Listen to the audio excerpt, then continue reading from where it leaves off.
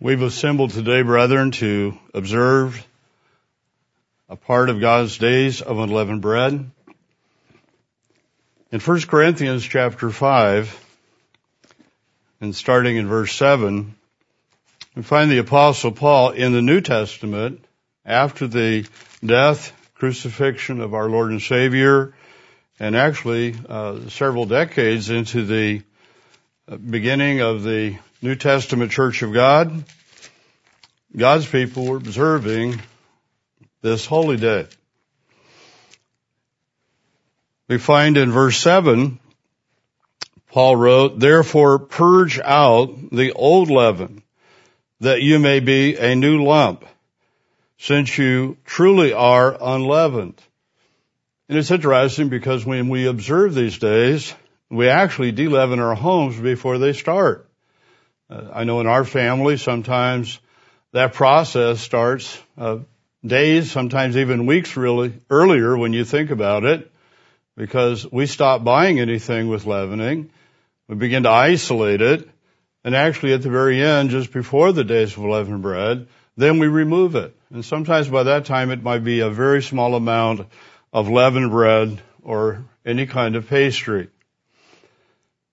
So he said they are truly unleavened. So they've done the physical part, but he goes on to say, "For indeed Christ, our Passover, was sacrificed for us." The removing of leaven from our life is not just the physical, and the New Testament makes that very clear to us, that it is Christ's sacrifice, His blood, the forgiveness given to us by that sacrifice that literally is the unleavening that is so important in our life. And so he tells us, verse 8, "Therefore let us keep the feast." So we observe God's holy days, not with old leaven, nor with the leaven of malice and wickedness, but with the unleavened bread of sincerity and truth. And so we keep God's days, but at the same time, the Bible is telling us in this process, in verse 7, it says, "Purge out the old leaven, that you may be a new lump." And that particular passage and the thought of that is the core of what I wish to address today, because keeping God's holy days, and particularly the days of unleavened bread, reveal to us something that is not understood in our world. Many people read the Bible, and many people acknowledge and see the sacrifice of Christ. They understand perhaps even that He is the Passover. He is the Lamb of God. But brethren, what they do not understand is that it's a beginning. There are many people who believe, well, once they have accepted Christ's sacrifice, their sins have been forgiven, they're saved. It's over. Now they await the time of God's intervention, His reward, their change. But by keeping the days of unleavened bread, we understand that it is a beginning. It's not an end. It's God's intervention in our life. It's the beginning of a relationship. Let's notice in the book of Exodus, in Exodus chapter 12, and in verse 13, it describes the Passover. Exodus chapter 12, verse 13.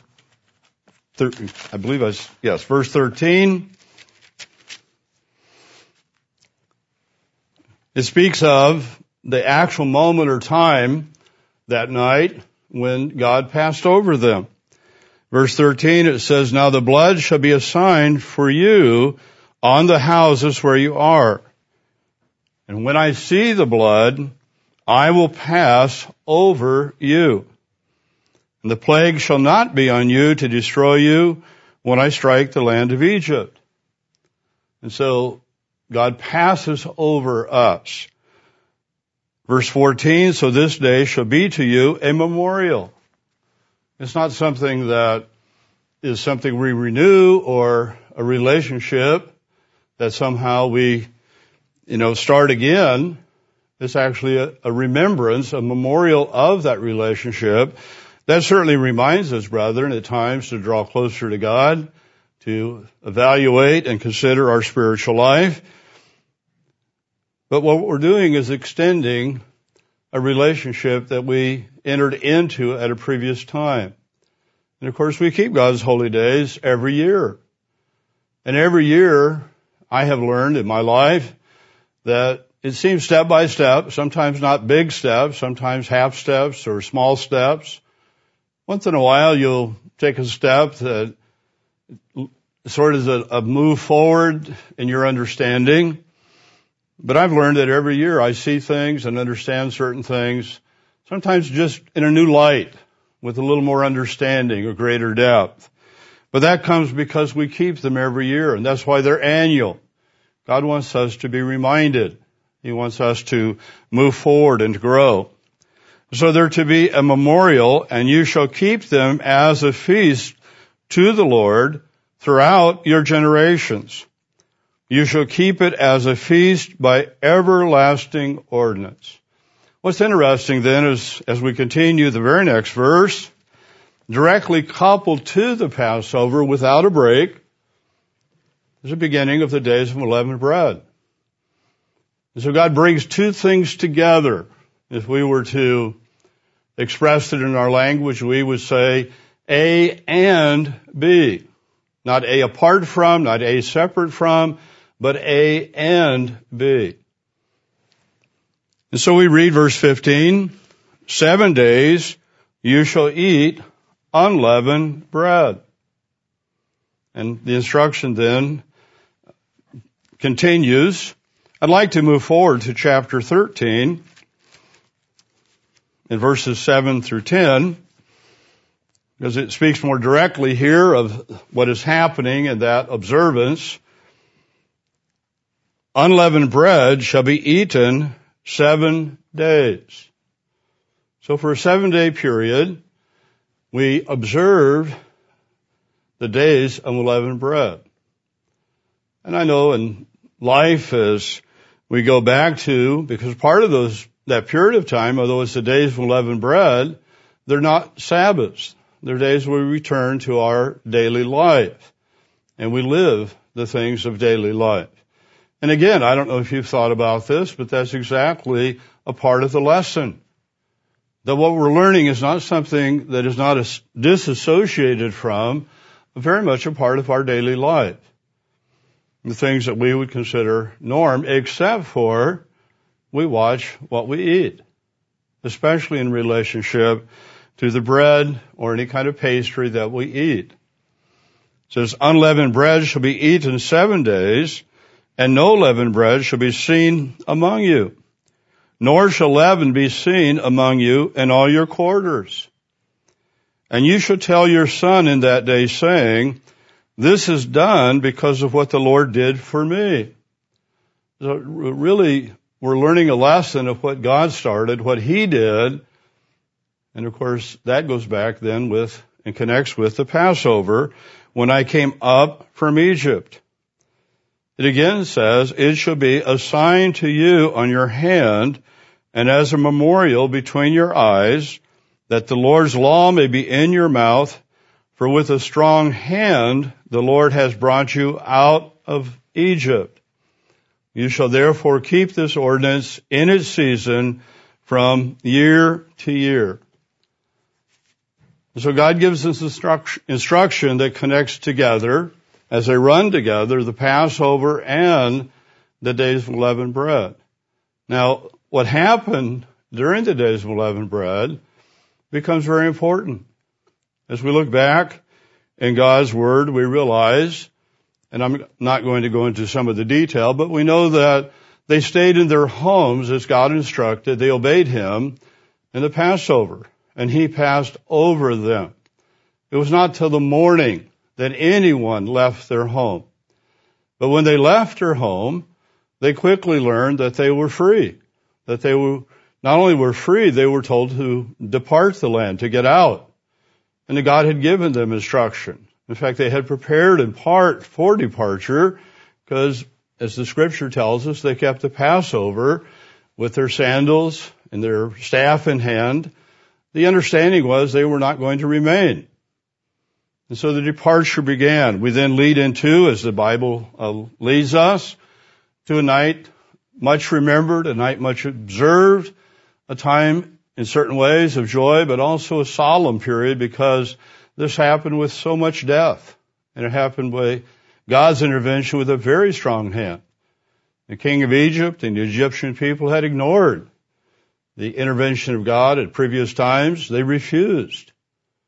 And God had a part in that. He had a part because he wanted to teach a lesson, not only to them, but particularly to his people.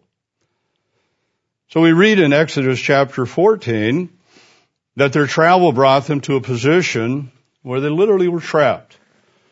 They were between the armies of the Pharaoh, who at this time, having lost his son and so many great losses throughout his nation, and the sorrow that encompassed it had turned now to anger, to a desire for vengeance, and a desire to revenge themselves. And so they pursued the children of Israel.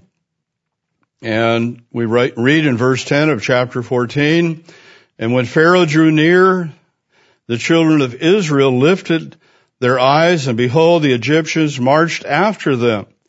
So they were very afraid. And the children of Israel cried out to the Lord. Now, they didn't cry out in faith. They really cried out in complaint when you read it. But you know, God used this. He told them, as we read on, in verse 13, Moses said to the people, "Do not be afraid. Stand still and see the salvation of the Lord, which he will accomplish for you today. For the Egyptians whom you see today, you shall see again no more forever." There's a time in God's plan in our spiritual life when this world that Egypt symbolized will no longer be a part of our life, will no longer be a part in any way of the creation of God. And so I think it's important to realize that there's a symbolism here that actually extends even to the future, our future, the future for mankind. The Lord will fight for you, and you shall hold your peace. And the Lord said to Moses, "Why do you cry to me?" So Moses understood they had to trust in God. But God told him, "Tell the children of Israel to go forward." And he gave him instruction to lift up your rod, stretch out your hand over the sea, and divide it. Now, if you read on, you'll find here that in verse 19, the angel of God, who went before the camp of Israel, moved and went behind them, and the pillar of cloud went from before them and stood behind them. And it came between the camp of the Egyptians and the camp of Israel. As God intervened, the first intervention actually was to separate them. It's interesting how the separation is described. Thus, it was a cloud and darkness to the one. And so suddenly the presence of God was a cloud and darkness to the Egyptians. And it gave light by night to the other. So in spite of natural darkness, it provided light to the children of Israel. And we know in the New Testament, light and darkness relate very much to God opening our understanding, giving us light, and light that we are to walk in, and light that gives us understanding, so that the one did not come near the other all that night. So not only did it, in a sense, it served a very clear physical function, it also, at the same time, brethren, as you go forward in God's Word, gives us a picture of something God was doing. The other thing I'd like to point out is the water separated. The Bible described, because I'm going to refer to this later, that as they left, the waters stretched back, and they actually became like a wall. We find here as we read, verse 27, Moses stretched out his hand over the sea, and when the morning appeared, I had moved ahead of myself. Let's see, in verse 21 it says, Then Moses stretched out his hand over the sea, and the Lord caused the sea to go back by a strong east wind all that night, and made the sea into dry land, and the waters were divided. So the children of Israel went into the midst of the sea on dry ground, and the waters were a wall to them. Sometimes when waters go back, they simply recede. But the Bible describes them as like a wall to them on their right hand and on their left. And so if you happen to have seen the Ten Commandments, you see that that's how it's portrayed. And scripturally, that's accurate. But it literally gave them, and how wide they were, the Bible doesn't say, but obviously sufficient, and it describes a wall. And a wall is something in this manner when you walk between it. It doesn't seem to describe it as something that was a great separation, but rather a very clear path, something they could proceed to, but also right there. Not that far, not that distant, that they do not understand that God had miraculously divided the sea. Now, I mention this because as we go forward, I'd like to mention this also an analogy to what God is doing. So his instruction was, go forward. In this case, we also know God again intervened to save them. Notice here, as we look in verse 30, it says, So the Lord saved Israel that day out of the hand of the Egyptians. And Israel saw the Egyptians dead on the seashore. Thus Israel saw the great work which the Lord had done in Egypt. So the people feared the Lord and believed the Lord and his servant Moses. So when you look at the days of unleavened bread, very much a part of the events of this day, not only was the departure, the night to be much observed, but it was also the deliverance and the separation that God provided from the children of Egypt. So God provided for them a path, a place and a way to walk. You read in the book of Romans, in Romans chapter 5, the statement made that I think is very relevant to what God has done and, brethren, what he is doing.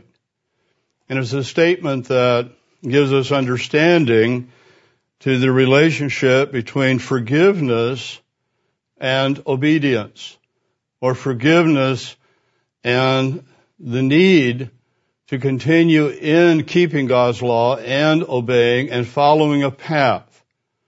That's what's missing to people. Many people read the Bible. In fact, some will argue that, no, that is not what's necessary. That's not what the Scripture says. And, of course, in that, they believe that they have been saved, but we know that literally they're behind the wall of darkness, that they remain spiritually blind. So in Romans chapter 5, in verse 21, it gives us a picture, and I'd like to use that picture and explain it in greater detail to help us to understand my point and my message today. It says, in relationship to sin, and it's talking about God's law and his grace, and how God's law helped identify sin, to know what it was.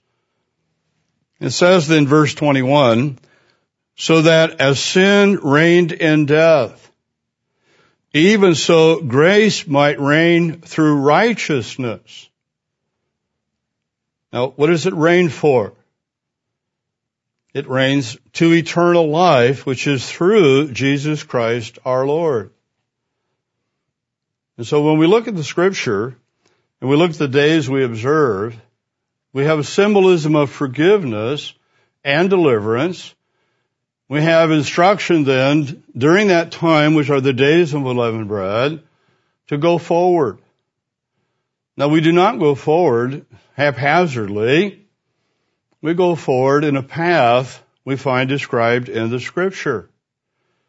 And that path is actually defined first by the laws of God. Jesus was asked, what must I do to have eternal life? This was in Matthew chapter 19. In Matthew chapter 19 and verse 16, it tells us of a young man, quite an unusual person. When you read the entirety of it, I'm going to summarize a part and particularly emphasize something that most people in this world do not see and do not emphasize. In Matthew chapter 19, verse 16, it says, Now behold, one came and said to him, Good teacher, what good thing shall I do that I may have eternal life? He's asking Jesus Christ, our Savior. He's asking the Messiah, the Son of God. He's asking the Lamb of God. And so he, that is Jesus, said to him, Why do you call me good? No one is good but one, that is God. But if you want to enter into life. So he really challenged him in terms of his approach, because it was an approach that, in a sense, had to do with self-evaluation. Rather than looking to God and seeing, in a sense, his stature, it was looking to man, looking to ourselves. And at this time, Christ had taken on him, literally, the flesh. Not that it was evil, but neither had he sinned, but he really just pointed something out, and that is, where should we look when we consider goodness? It says, But if you want to enter into life, keep the commandments. Here's our Savior asked, What must I do? And his answer very simply was, Keep the commandments. He asked him which, and Christ told him. And when he listed the commandments that have to do with our relationship to our fellow man, to love our neighbor, as they're summarized by Christ at another time, then this young man said, which is really remarkable when you think about it, he said, I've done all these things. I don't know how many people could actually say that, especially in our present world. But he said he had. And Christ did not disagree with him. But it's interesting, this young man, after saying that, verse 20, he said, What do I still lack? He understood that loving your neighbor and following those commandments were not enough. And of course, there are many people who quote this passage. They stop when Christ told him what commandments to keep, and they then call those the New Testament commandments. Those are the only commandments that we're to, by the word of Christ, continue to need to observe. Well, there's certainly no question, brethren, we need to observe them. And it's important. Christ described them as the second great commandment, to love your neighbor. But the approach is that these are not and do not include the commandments that have our relationship to God. But notice what transpired. He said, What do I still lack? And Jesus said to him, If you want to be perfect, in other words, if you want to go forward, go sell what you have and give to the poor, and you will have treasure in heaven, and come, follow me. It was a unique instruction. We know why Christ gave him this instruction, and we understand it when we read verse 22. It says, When the young man heard that saying, He went away sorrowful, for he had great possessions. You know, the situation here is one that is very clearly described in God's commandments and the giving of them. It's in Exodus chapter 20, in verses 1 and 2. And when we read the commandments, please note how they start. I grew up in a faith where the commandments were taught. But they did not start with the saying and the words of God. They started where men had, in a sense, defined them. I know we also often put them on our walls and so on, and God wants us to. But the first instruction given was actually to identify something, was to identify what God had done. Verse 1, it says, God spoke all these words, saying, I am the Lord your God, who brought you out of the land of Egypt, out of the house of bondage. That was the first statement given, was actually what God had done in our life. That He called us. The Bible is very plain in the New Testament. We cannot come to God unless it was by His action, the action of our Father in heaven. That He called us, and it says no man can come to Him without a calling. And what we do, brethren, is actually, when God calls us, we respond. But God does so seeing us. He does so with the ability to see the heart, to see our potential, to see our thoughts. He knows our very being. With that instruction, identifying He brings us out, He then states, the first commandment, you shall have no other gods before me. And that was the problem for this young man, is that he had a God. Something was first in his life. It was his wealth. And that's why he was sorrowful. He wasn't willing to give it up. So when we read Matthew 19 and we read God's instruction here, I particularly want to point out that His instruction includes love the Lord your God with all your heart and with all your soul.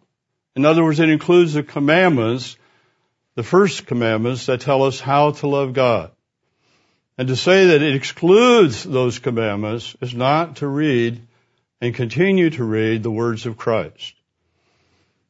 But understanding that, and understanding that these are the commandments we are to observe, and we are to go forward. In other words, they become, in a sense, as we proceed forward, brethren, like walls or fences. Most of us probably came to services on a highway. And a highway generally has lines painted. Sometimes it will even have barriers. You know, you're on a highway most of the time, unless it's to separate in freeway situations, traffic. Most of the time, you'll have a bank or you'll have lines beside you.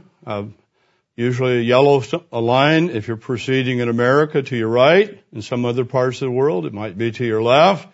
And then you have a center line. And you understand that is your path.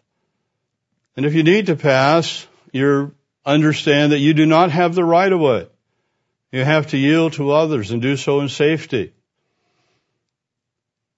If you're on a bridge, most bridges have some type of walls. Because if you go off the bridge, it could be very, very serious. In many cases would mean life and death. And so we structure walls to protect us, to guide us. We place lines so we know where to go and how to travel. God's done that. He wants us to go forward. But He wants us to go forward, brethren, with obedience. He wants us to go forward within the walls of His instruction. And His instruction does not just include, when you start to read the Bible, 10 commandments. They're foundational. His instruction then gives us statutes and ordinances. And as we begin to understand and we begin to obey God, brethren, we understand the statutes and ordinances we keep are His holy days, clean and unclean, tithing, In other words, God gives us a path of life. It's like a framework in which we live. And when we live within that, we're within or on the path that God has given. I think it's important to understand that in that path, it's with obedience. You know, when we seek forgiveness and are repentant, we turn around. But when you turn around and you stay there, do you proceed or go anywhere? Now, you've turned around, but you need to go forward or on the path that you've been given. And I'd like to show from the Scripture, how do we proceed forward? Because we have that. We've been given that. That's why we're observing, and that's why you're hearing my voice. It's the days of unleavened bread. And you're observing them. I'm observing them as they come. In 1 Corinthians chapter 5, in verse 8, I'd like to, in a sense, begin to define what should have our attention. If you're part of and observing God, you're obeying Him. You're seeking in that within and trying to live within that framework. If you're still struggling with that, my experience has been you'll either move inside that framework or, in reality, you'll move out of it. It will not have its importance to you. And whether God's opened your understanding, none of us are the judge. Jesus Christ is. God is who sees the heart. But if we look at 1 Corinthians chapter 5 and verse 8, it explains here and says something that I'd like to address that has to do with how we go forward and what is involved in our part in the days of unleavened bread. Verse 8 it says, "Let us keep the feast not with old leaven, nor with the leaven of malice and wickedness, but with the unleavened bread of sincerity and truth." It seems like a huge step, especially when you're first in the church, that here you're learning about God's Sabbath, you're learning about the holy days, maybe for the very first time. And all at once you jump to the issues of sincerity and truth. Well, they're very, very important. They become important actually in what we would call very basic training. In our world today, our understanding physically of our human body and athletic pursuits, the money involved, we have spent a great deal of time trying to understand how do we perform our best. And so whether you play a sport, baseball, basketball, football, tennis, I guess even perhaps badminton, I have to believe it would apply, golf, anything of that nature where you're trying to athletically perform at your peak level, the very highest level of your ability and your training. The same thing is true in things like climbing or running. What we've learned is that what is most important in your conditioning starts with what we call the core. In other words, the large muscles of your body. Those muscles, your back, your hips, the core, the abdomen, and the muscles of our stomach, they support our entire body. And so in training today, we certainly train specifically if you're running, you train your legs, but we've learned to actually maximize your ability. You have to strengthen the core. It's interesting in God's Word. I'd like to show you something in the Scripture because Jesus said in Matthew chapter 5, He said here, as He made it very clear that He did not come to do away with the law. He in fact came to fulfill it. He came to be the example of its obedience. No one had kept it. Not perfectly, not without sin, not without stumbling and human fault. But Jesus Christ came and He kept God's laws. And so in doing so, He gave us an example and He fulfilled them. And so He tells us, this verse 17, think not or do not think that I came to destroy the law or the prophets. I did not come to destroy, but to fulfill. He came really to set us an example, and at times explain to us what was important within his law.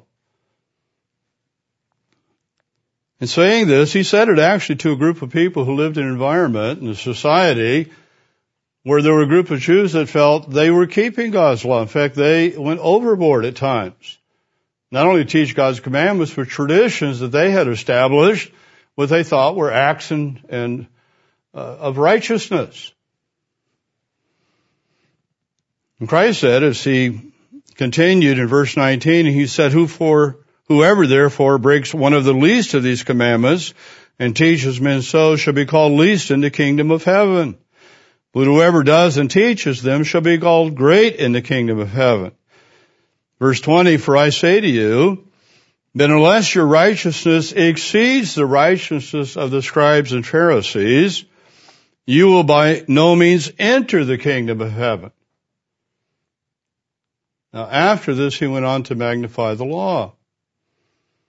But it's an interesting statement because at that time, the actions and conduct of the scribes and Pharisees, they were looked upon as the men who were righteous, who were right before God, who were close to God. And Christ said we have to exceed that. And he didn't define them as righteous.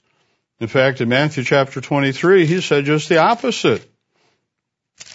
In Matthew chapter 23, Christ literally rebuked the Pharisees. And he talked about their hypocrisy. He went so far as to say, in verse 13, he says, woe to you, scribes, Pharisees, hypocrites, for you shut up the kingdom of heaven against men. They became a barrier. They were an obstacle for people who would read and study. And that's true today. There are people who begin to read the Bible and they seek understanding. Many times they go to, and often, the faith that they grew up in. And when they begin to ask questions, sometimes nothing makes sense to them. But if they accept what they're taught, then they begin to accept things that have twisted God's word. In fact, one of the common things that is accepted is that once you've accepted Christ, you're saved. So they shut up the kingdom of heaven against men. For you neither go in yourselves, nor do you allow those who are entering to go in. And so he repeatedly, in fact, at one point he literally said here as we read it, verse 15, woe to you, scribes, Pharisees, hypocrites, for you travel land and sea to win one proselyte. And when he is won, you make him twice as much a son of hell as yourselves. Actually, sometimes because of the young convert's zeal, you say, how does that come about? Well, because of their zeal, because of their first love of something they've embraced. They become, as Christ described, twice as much a son of hell. That's an incredible condemnation to a people who thought they were righteous. But you know what he also gave them?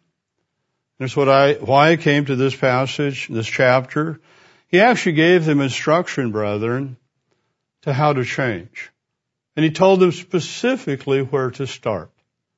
Notice in Matthew chapter 23, verse 26. It says, blind Pharisees, first cleanse the inside of the cup and dish, that the outside of them may be clean also. Now he was speaking about how they cleanse the outside of the cup, but the inside they are full of extortion and self-indulgence. It's very clear he was talking about their conduct and how they conducted themselves. And what he told them is, where do you start? Well, in the human body, what he's described is what we call the core. The heart and the major muscles. And so it is in that place that we're to start. Now the core of our faith, the foundation of it, is actually to obey God. It's the first 4 commandments, our relationship with God. Jesus expressed it, and I'll turn to the passages. I trust you're familiar with them. Christ said in Matthew chapter 6, put you first the kingdom of God and His righteousness. In the book of Luke, Christ said, if anyone comes to me and does not love, I'll use the proper translation or the way it should be expressed, does not love less, father, mother, brother, sister, even his own life, he cannot be my disciple. Mr. Meredith taught us very clearly that what's really at the core of our relationship with God in baptism is that we totally submit to God. And I know in counseling, and I've counseled many people for baptism, I read through Luke chapter 14, Matthew chapter 6, read through the words of Christ that gives us instruction, where we literally accept death. We're willing to die to have a relationship with our Lord and Savior. That is the expression of baptism. I had one occasion in my life when I was counseling a woman. I was quite young at that time. I was in Arizona. And she was French. And as I counseled her, she was very, very, not only of a repentant heart, she had a certain kind of emotion in her life. It was a part of her life in all things, but it particularly was a part of her faith and expression of it. And so I was trying to explain to her the symbolism of baptism, that we were buried in the water. And at that point in time, I had no idea whether she actually could swim or if she was afraid of the water. But I explained it, and I said, even if I were to take, because I wanted her to understand the contract and the covenant, the seriousness of it. So even if I were to take and hold you as we put you under the water, if I were to hold you there 3, 4, 5 minutes, that you would do it. Not to give your life, but to give your life to God. And so I kind of forgot about it because I went on to explain other things, but I wanted her to see and understand the commitment, the submission, the fact that we're giving our life to God. And so we went forward, and I felt she was ready. She also felt the same. She told me she wanted to be baptized. So we made arrangements. And at that time, we were using a large water trough that is often used to water cattle. It's a big galvanized steel, 6 foot long and several feet deep. And we had filled it up with water, and we're getting ready to baptize her. And I remember her name. This was many years ago, but I will not use it. I'm going to use Jones. I said, Mrs. Jones, I said, when I baptize you, and I explained it, and so on, and told her what I needed to do. And at that time in my life, I actually did not review the ceremony before baptism. I do that today, but at that time I did not. And we were outside, and there was not any traffic or anything that would hinder her hearing. And so I asked her before we do so, do you have any last minute questions? Because I was thinking more of the physical instruction and the situation of helping her into the tank and so on. And she said, well, Mr. Greer, how long will you hold me under the water? And of course I immediately connected it to what I had previously said. And I realized that here I was going to baptize her, and she was doing exactly what I had said, and that is you should be willing. Well, I certainly had no intention to hold her more than just a very brief point, but it did cause me to start to laugh. And, of course, it also made me realize how this woman came without knowing. But she was there. And, of course, I baptized her.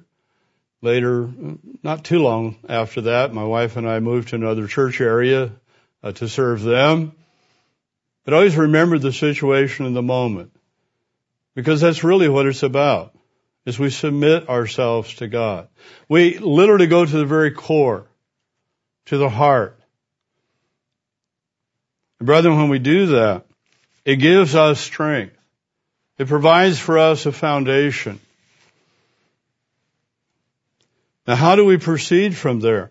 Well, it's actually laid out in the Bible. Notice in 2 Peter chapter 1, because God gives us direction as we go forward. We certainly know, for instance, that as we receive God's Holy Spirit, we're to use that Spirit to put on the fruits of the Spirit. But even then, is there sort of a progression of how that takes place? Yes, there is. It's described in the Bible. In 2 Peter chapter 1, it's like, in a sense, anyone who's guiding you and leading you, like a trainer or in athletics, or perhaps someone teaching you in your work, or preparing you through education. You lay a foundation, then you begin to build on it. You put the pieces in place, and you, in a sense, you go forward. Well, the Bible does. It gives us a foundation. We start from the inside, our commitment to God, our heart. In 2 Peter chapter 1, we find where Peter writes, in verse 3, he says, chapter 1 of 2 Peter, as his divine power has given to us all things that pertain to life and godliness, through the knowledge of him who called us by glory and virtue, but which has been given to us exceedingly great and precious promises, that through these you may be partakers of the divine nature, having escaped the corruption that is in the world through lust. But also for this very reason, giving all diligence, add to your faith. And where do we start? We start with our faith, our trust in God, our assurance of his intervention in our life. The assurance that comes from reading his word. We start at the core. And so what do we add to it? We add virtue. To virtue, knowledge. To knowledge, self-control. You might think, well, these self-control is needed for these things. No, God's going forward, because as we go forward in our life, we begin to see weaknesses and faults. God begins to open our understanding. And we have to deal with them. And some of them take a great deal of self-control to make not only a decision, but then to go forward. Perseverance. To perseverance, godliness. To godliness, brotherly kindness. And to brotherly kindness, love. It's also interesting, if you think of these, as we add these things, they lead to, and I don't think it's, in a sense, sort of the end destination, because I think love, because God is love, starts with us, but rather they lead to the perfection, the growth of, the building of that love. And I think each of these qualities are something we add to, and they add on. If you actually try to physically strengthen your core, you can target it, but you'll also at the same time be strengthening certain other parts of your body, whether your arms, legs. But you target the core, and then you build, and then as you build that core, depending on the activity, you try to build and prepare for, especially if you're in sports and you want to, let's say you're playing a specific sport, there are things that you build in a certain way so that you can function most effectively in that particular endeavor. Well, our endeavor is to become God's children, is to be his family, is to imitate our Lord and Savior, is to take on the very character and the identification of the family that we want to be a part of. That's the family of God. God's revealed that to us. The holy days actually very much are part of that revelation. And so when we read in the Scripture, we're putting leavening out, or we're purging out the old man. God gives us direction. He gives us a way to start and things we should pray about and where we should proceed. Now in reading this, it goes on to say, for if these things are yours and abound, you will be neither barren nor unfruitful in the knowledge of our Lord Jesus Christ. For he who lacks these things is short-sighted, even to blindness. Well, that's again what we're given. We're given the light. We should not be short-sighted, brethren. We should understand what lies ahead of us, and has forgotten that he was cleansed from his old sins. Therefore, brethren, be even more diligent to make your call and election sure, that if you do these things, you will never stumble, for so an entrance will be supplied to you abundantly into the everlasting kingdom of our Lord and Savior, Jesus Christ. He's described a path. God has set up walls, and we are to go forward. A progression is laid out to us. Our growth is in growing in Christ. It's growing in His image, in His character. Growth, as I mentioned before, is going forward. It's not only turning around, it's going forward from that position. We see something in our life, we ask God's forgiveness, we strive then to turn around. And as we do that and we go forward, then we begin to exercise or to use the knowledge that God's given to us. And the Bible shows us that's important. In many passages, I'm not going to read all that are available, but I'd like to show you some because what I'm saying here I want you to understand, because if we don't understand it when we go through trials or we go through a difficulty in life, it can be really discouraging. If you don't know that what you're striving for and how you're to go about it and what the process is, it can be very discouraging. It's interesting in our society today that we've learned, at one time it was that we set a goal and we have a goal. And certainly that remains correct because even the principle I'm going to speak of has that firmly in mind. You have a goal. But we've also learned sometimes that the path from here to that goal or the accomplishment is sometimes very difficult to see, especially when you start at a very basic starting point. You know, every world champ started as an amateur. And so what we've learned is what we call a process. We've learned that there's a particular process of doing. And so instead of focusing way out in something we wish to achieve, we focus on the process that will lead us there. And when we focus on that process and we embrace it and we become comfortable, we continue doing it and working hard at it, we are advancing. In fact, that's the entire purpose of, quote, the process, whether it be a football team, baseball team, basketball, or even an individual sport, golf, tennis, whatever it may be, running. We understand that this process we're going through is going to help us. In fact, it's the only path in many cases in terms of the human experience to achieve our goal. And sometimes rather than we're in the same position, God's made a promise to us. He wants us to keep the goal in mind, but He also reveals to us a process. In fact, when we look at forgiveness through Jesus Christ, our Passover, and we look at the days of unleavened bread, of going forward, of purging out the leaven, God's actually defining a process. In Hebrews chapter 5,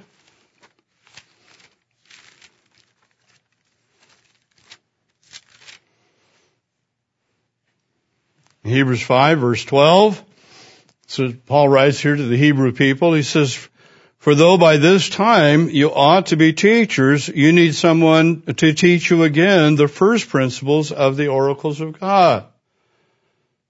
It doesn't say they were not God's people or His servants.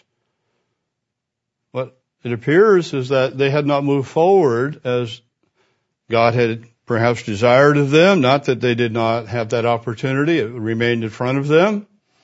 I don't think any of us make perfect progress. Sometimes life and even conversion is like 2 steps forward and 3 steps back, or 3 steps forward and 1 back. And there's times we go through difficulty or trials, and the Bible describes that. The guy describes fiery trials. But what did they do? They're really a part of the process. They're part of the reality. Just like if you train hard, you're going to have soreness. And so you pace yourself. And when you do have a time of soreness or injury, you don't quit. You heal. And we'll see that as we go forward, even spiritually. So he says to them that where they are and where they need to be was not on the same page. For everyone who partakes only of milk is unskilled in the word of righteousness, for he is a babe. But solid food belongs to those who are full age, that is, those who by reason of use, of course, they've been using the word of God, have their senses exercised to discern both good and evil. Notice they've embraced a process. They've embraced the use of the things, and in that, as they go forward, I think sometimes even without really realizing how much is taking place, we grow. But we grow in doing what's right. We grow in obedience to God. We grow in trying to strive for the things that reflect the spirit and character of God.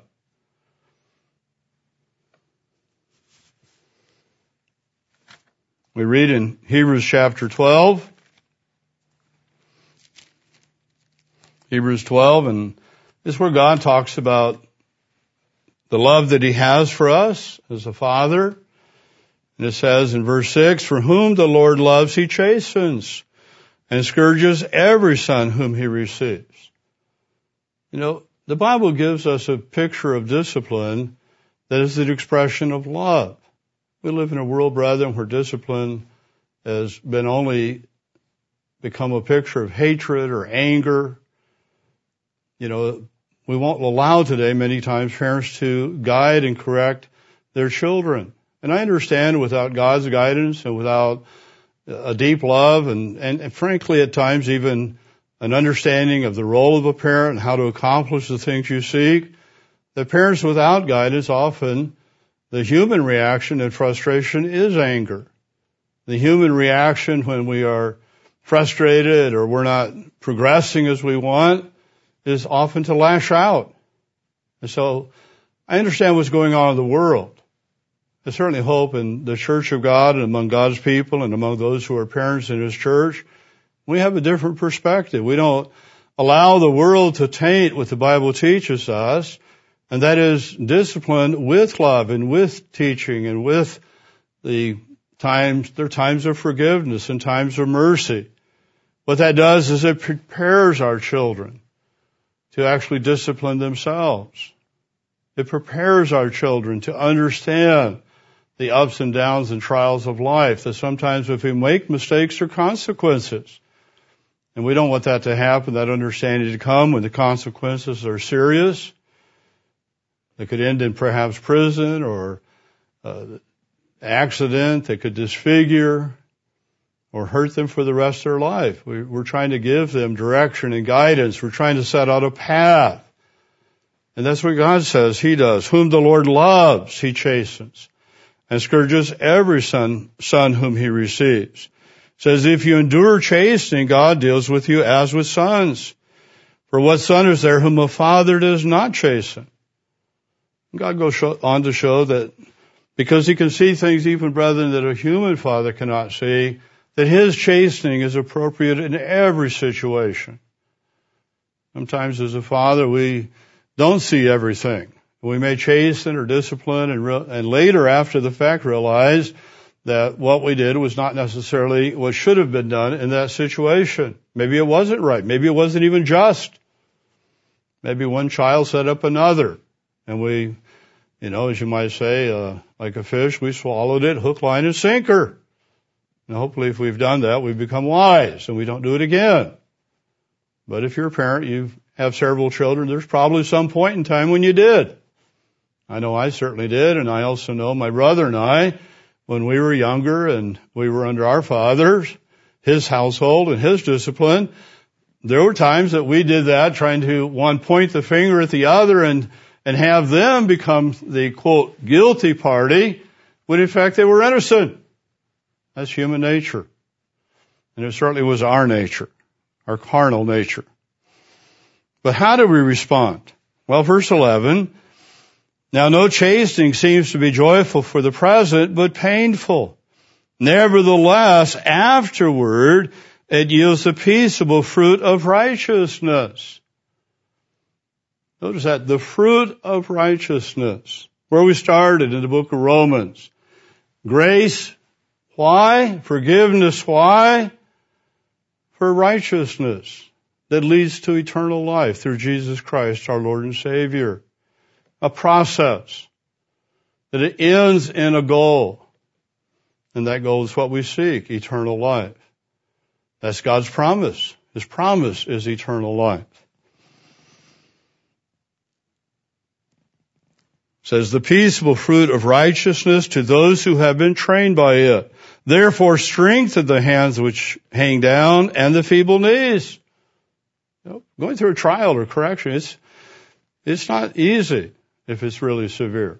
We end up with feeble knees and we end up kind of discouraged. Our hands hang down. But God doesn't want us to remain there. He wants us, as it says, make straight paths for your feet so that what is lame may not be dislocated, but rather healed. That we begin to walk forward and we do so in a manner that leads to progress. And we do so correcting, not limping, but actually correcting so that we will heal.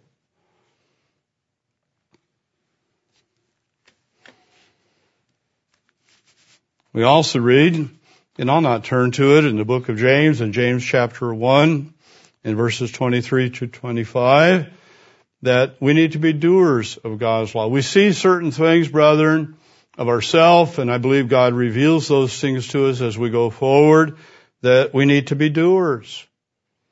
And it's in the doing or the going forward. It's in the meaning of the days of unleavened bread, the journey that we are on. Not standing still, but moving forward, obeying God, going forward within the walls that have defined where God wants us to proceed to. Within the framework that He has given us of His Sabbath and His holy days, of the clean and unclean. Some of those are physical practices, brethren, but they give us spiritual understanding. We go forward. So the days of unleavened bread provide the understanding of a relationship, the understanding of grace, of forgiveness, of God's mercy. But with that, there comes also responsibility or the intervention that God provided to go forward. And of course, that intervention in our life in many ways gives us a tool of, the gift of, the Holy Spirit. We enter into a covenant with God. So our obedience gives us an understanding, a picture the world does not possess. And the more we obey God and keep His days, and we seek to do so, they humble us. You know, that process is a process that in reality, human vanity and being puffed up really has no part. Nor is it the product of doing that when you seek to do it according to God's instruction. In fact, the product is a humble spirit, a contrite heart. The product is meekness.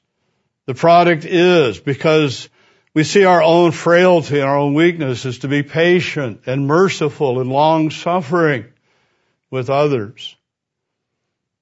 If you're being puffed up in some way or you begin to be judgmental or self-righteous, brethren, there's something wrong in your process. There's something that you need to look at and see. To me, generally, I would tell you what you're not seeing is your own need for forgiveness and mercy. And when you see that, it helps you. You grow. So God's combined the things that our world has sought to separate, that the world has not understood. God has combined them together. Passover, we're forgiven. The days of unleavened bread, God tells us to do, and through Christ we are unleavened. But He also tells you take out. You have a physical part. You remove it. You have lessons to learn. And then we read what happened when God did this and what He did. His hand. He intervened again so that they could go forward. He provided for them not only a path, but He provided with that path out of darkness light. And that's what we're to embrace. It's interesting in Revelation chapter 12, it's very end time. We're not talking about things of the past. We're talking of not only, brethren, lessons we learned from the past, but we're talking about life in the present. Life in the days as we go forward. Both observing the days of unleavened bread and going forward from them as we go forward through this coming spiritual year and obeying God's annual holy days and His Sabbaths. Sometimes I think we think of the holy days and not realize that when we read Leviticus chapter 23 and God defines His holy days and feast, He starts with His Sabbath. So we have weekly Sabbath. Every one of those is a part of that progression, a part of that process, a part of the lessons we're learning, and they all tie together. But at the very end of this age, the Bible tells us in Revelation chapter 12, in verse 10, it says, "Now I heard a loud voice saying in heaven," then I heard a loud voice saying in heaven, "Now salvation and strength and the kingdom of our God and the power of His Christ is come. For the accuser of our brethren accuses them before our God day and night has been cast down." God's not seeking to bring accusation against us. He wants our growth. He wants us to proceed from His mercy and His grace and righteousness. It's Satan who's continually pointing a finger, making accusations. I don't think, honestly, before God that He does so in lies and deceit. I think, frankly, for most of us in our human weaknesses and our frailties, He quickly points out whenever we slip, whenever we fall. I think that is, perhaps what's happening. But I want to point out to you chapter 12, verse 11. "And they overcame Him by the blood of the Lamb." That's also the error of those who look to reject the process that God reveals to us, to reject the concept that we should keep the laws, is that if we do, then we're rejecting the sacrifice of Christ. The reality is, brethren, when you strive to obey God, you come to have a greater appreciation. And you absolutely need the mercy and the forgiveness and the love of God. And so, obedience does not reject. Obedience embraces. It says, "They overcame Him by the blood of the Lamb and by the word of their testimony, and they did not love their lives to the death." So I hope as you observe these days, you have a little better understanding of part of what God intends. That we in fact do purge out the old leaven. And brethren, that we grab hold of the principle of truth and sincerity. That we realize this from the core. It starts from the very core muscles. That's what strengthens us and is what gives us, as we go forward, the ability to reach our, you might say, the things that we can do and we can achieve through God's Holy Spirit working in us. So we're on a path, and I hope that you see its walls, and I hope, brethren, you see that as we go forward, that path is one that is open to us by God's calling, that He has brought us out. He has called us to go forward.